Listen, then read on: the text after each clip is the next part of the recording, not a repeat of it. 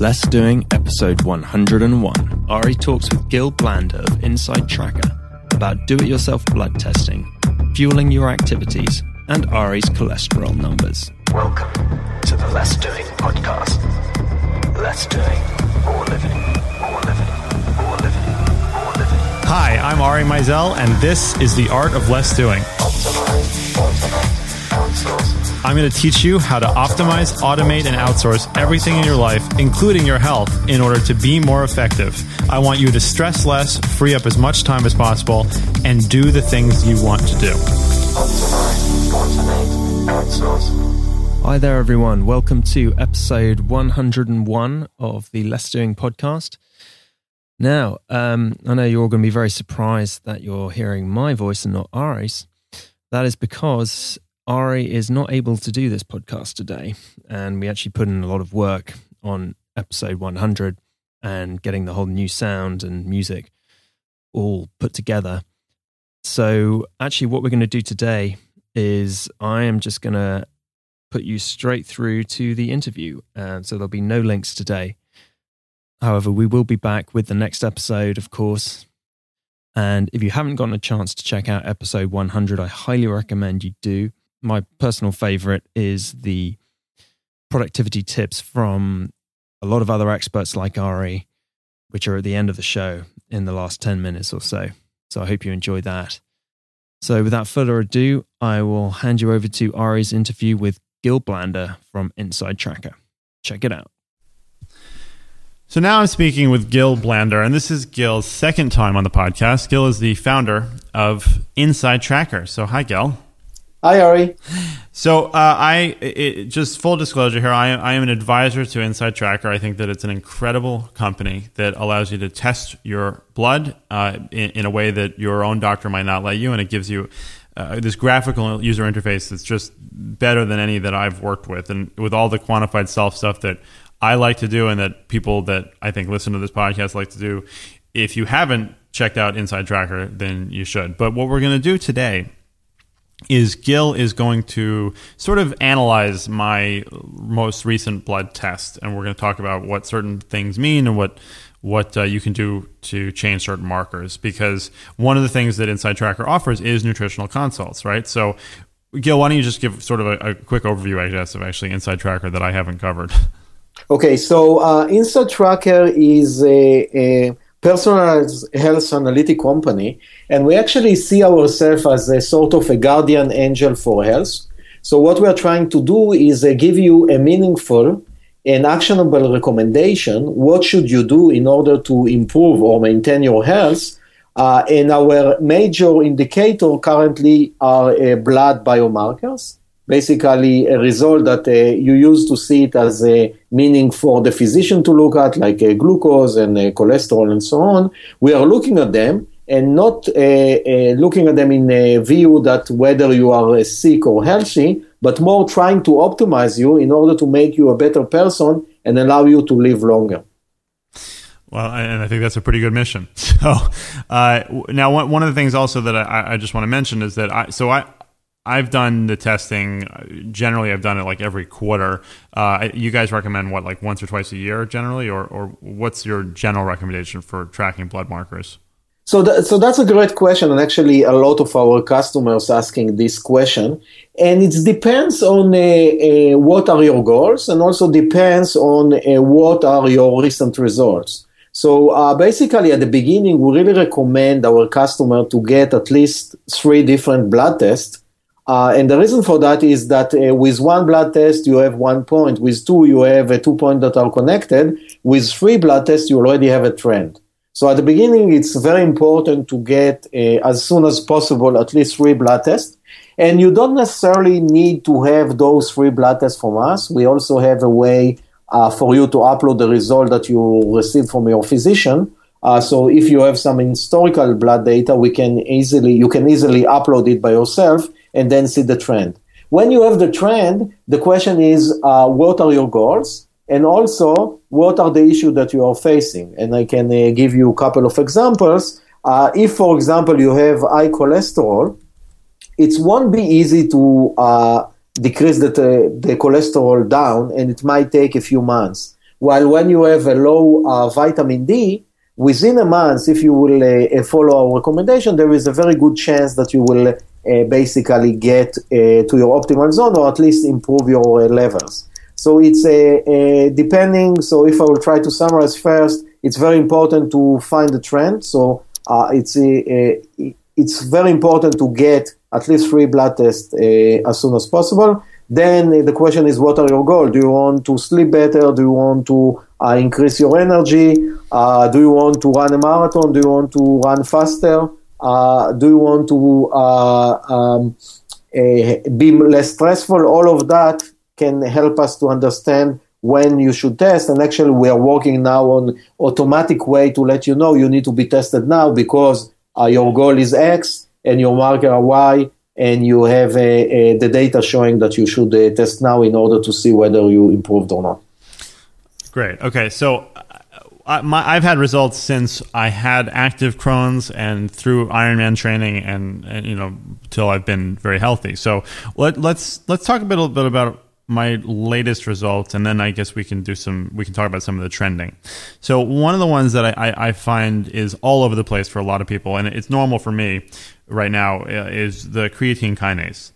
Okay. So let's talk about that. What is the CK, and what is it telling people? And also, like I've seen people who've done. Well, actually, go ahead first, and then I'll explain.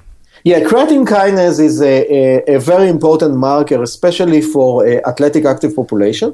So this protein, creatine kinase, is a protein that normally localized in the muscle. Now, when you exercise too much, or you have a breakage of the muscle fiber, the creatine kinase leak into the bloodstream, and there is a nice correlation between over-exercise and the level of creatine kinase in the bloodstream. I can give you an example. If you look at a marathon runner, before the marathon run, the level of the creatine kinase in the bloodstream can be in the level of a couple of hundred units per liter. A day after the marathon, it can spike as high as 10,000 units per liter. So basically, you can see a nice correlation. When you over-exercise or exercise a lot, your creatine kinase go up. And when you are not exercising or after rest, the creatine kinase level will be in the optimal range. Now, there is a few other considerations. So there is a lot of data in the literature, in the peer-reviewed scientific literature, that show that people that are well-trained and not over-exercised or not under-exercised, indeed, after a marathon run, the level will increase to something like 10,000, but then a few days later will go down to the normal levels. While someone that is not well-trained, or someone that is really over-exercised, the level will stay high and will take much longer time to decrease it. So basically, there is also correlation between the level of creatine kinase that you have, the steady state level, and how well are you trained. If you are over-trained, it will be higher, and if you are under-trained, it will be higher. So... Sure, and so what I was going to say, it's funny because I had a client do his testing with Inside Tracker, and I warned him not to do this, but I guess he didn't hear me, but he did it literally the day after his first CrossFit workout, and his CK level was up over 10,000, and he had like a panic attack, and then of course it very quickly went back down. What's interesting, or what I'm curious about here, is that in one of my previous tests, my creatine kinase was low according to range values. So what would that be indicative of? Yeah, I think that I'm looking at that result. It sounds to me like it's data that you added that was using our upload, that you upload your own result. And it looks like you uploaded another marker. And actually, it's happened a lot to our customers. So there is a marker that's called creatine, which is a marker of of renal function. And there is creatine kinase that is basically a marker of muscle degradation. So it's extremely, it's looked to me, and I can check it, that it's actually because you uploaded your own result, and that's why it's you are confused between creatinine, which is a marker that show how well your renal are functioning and whether you basically secrete a protein to the urine, and creatine kinase, which is a marker of muscle damage. Gotcha. Okay, so that was just a fluke then. Yeah. So the next one that's on here that I want to bring up, which has really been not in the news necessarily, but it's like the marker that everyone's thinking about if they're a male at least, is testosterone. And mine has been up and down quite a bit. And the original low testosterone I credit with a lot of the medicine I was taking for the Crohn's, and then I got it way back up. And then my previous test, which was July 29th, it was fairly low again, which I am pretty sure was because that was 2 months after the twins were born, and my wife and I were pretty much not sleeping at all. So now I've gotten it back up. But this must be something that you see a lot of now, because testosterone is just, low testosterone seems to be like an epidemic. Yeah, and as you mentioned, Ari, it's a very good point. So testosterone is influenced by a lot of lifestyle decision or changes. So sleep is extremely important in order to maintain a healthy testosterone. And we need to remember that the major reason that we have testosterone from the evolution is for us to reproduce. And usually when you are starved or when you are sleep deprived, the evolution doesn't want you to produce kids because they know that you won't be able to maintain them.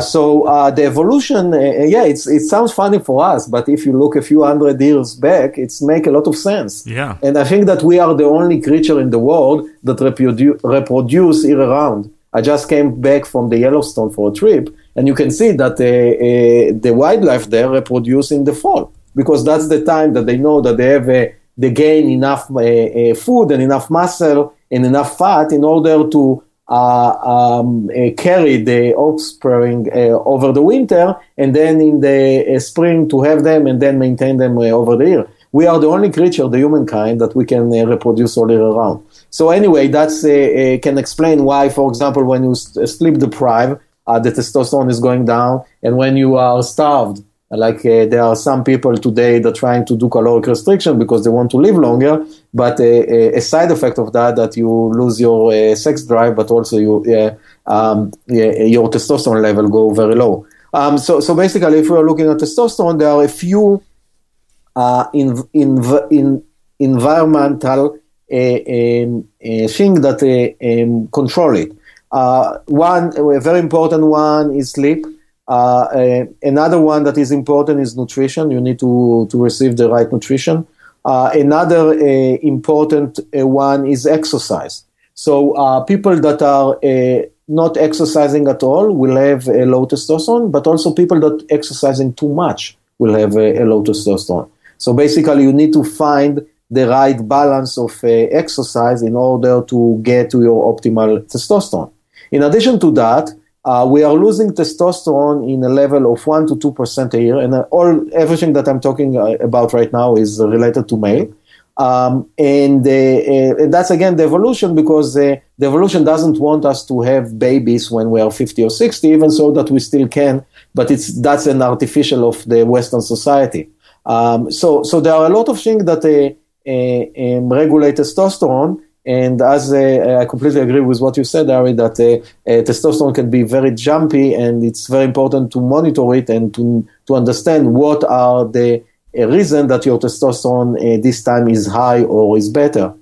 Yeah, great. Yeah, absolutely. So, all right. So then the next one that I want to I want to jump down to before we get into a couple others is CRP. So, C-reactive protein is an inflammation indicator, and it's particularly when you have something like Crohn's or a chronic inflammatory condition, a lot of times you're looking at CRP because it is such a good marker of inflammation.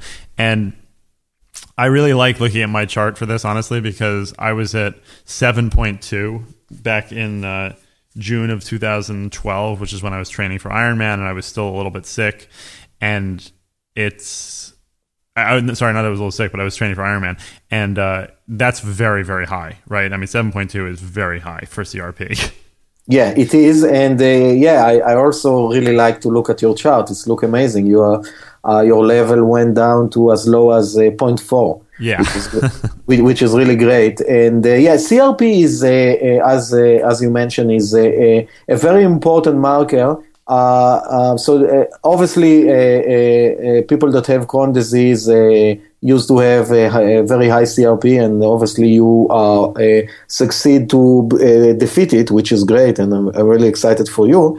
But CRP is also important for all of us, and as Ari mentioned a few seconds ago, when you over-exercise, also the inflammation increase.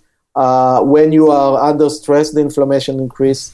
When you stress, the inflammation tend to increase. When you eat food that is not really good for you, and that's one of the reasons that Crohn's disease has high inflammation, but also some food that increase inflammation. So basically, CRP is an extremely important marker, and it can basically show you whether you are going in the right direction or not. By the way, I just want to tell you, Ari, that we are planning to launch a new product that's called PhysioAge, or physiological age.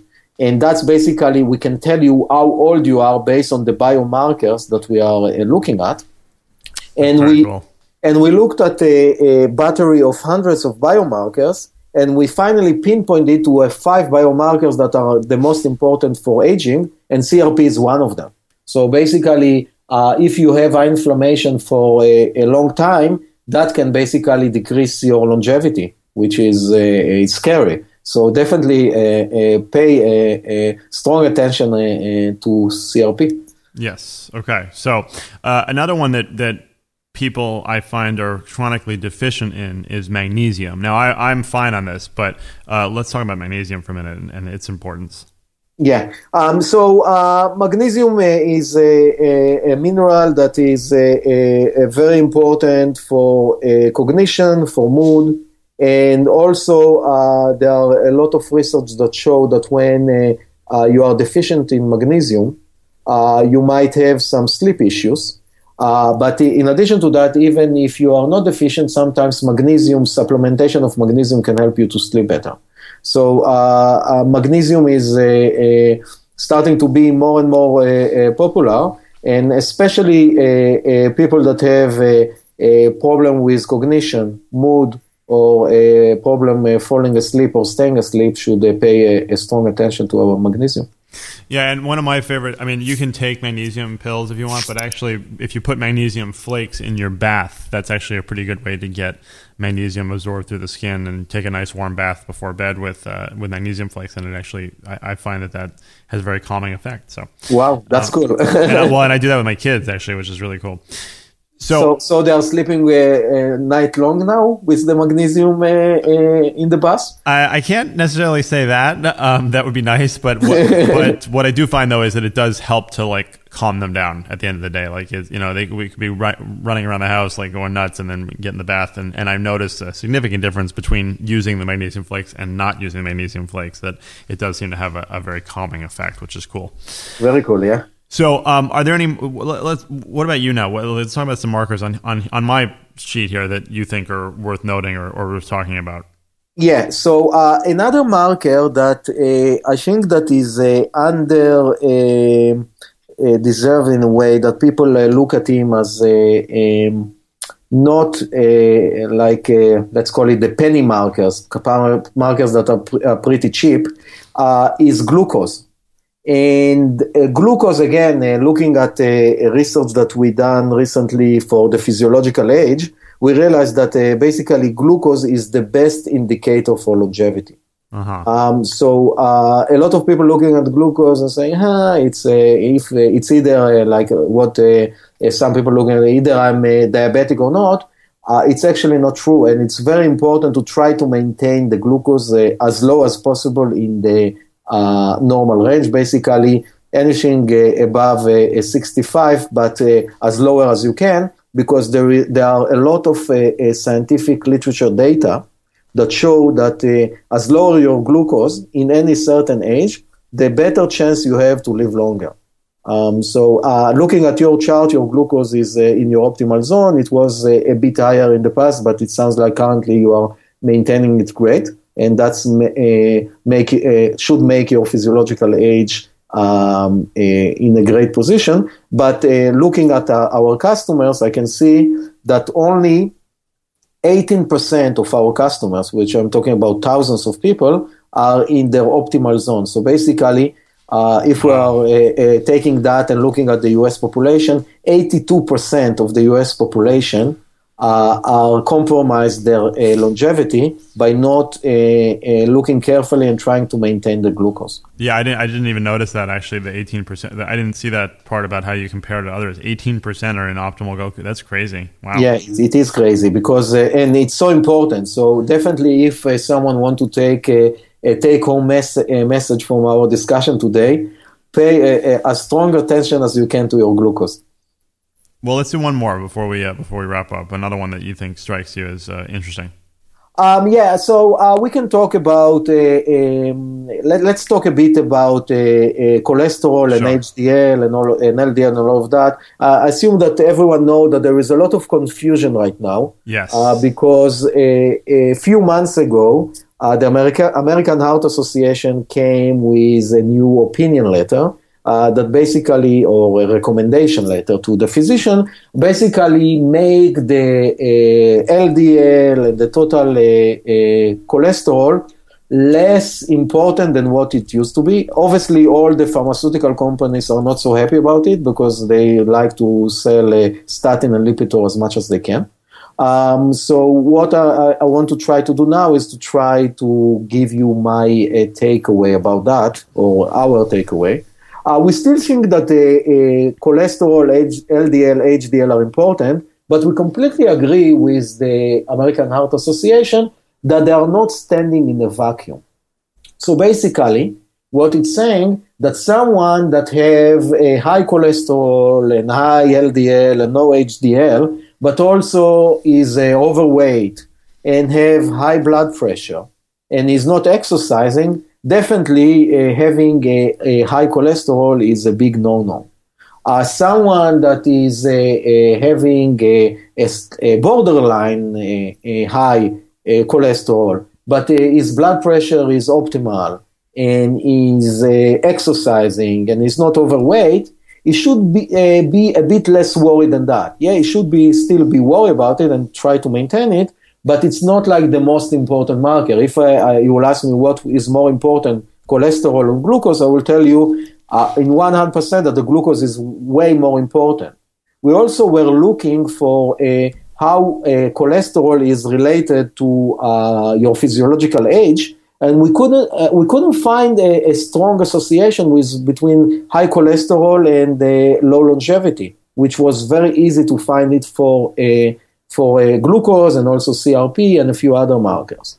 So basically what I'm trying to say, yeah, cholesterol is still important, but cholesterol is not the only one, and it's definitely not the most important one. Yeah, I think that's a very, very good way of looking at it, honestly. So, I'm glad that was the one that you decided to go with.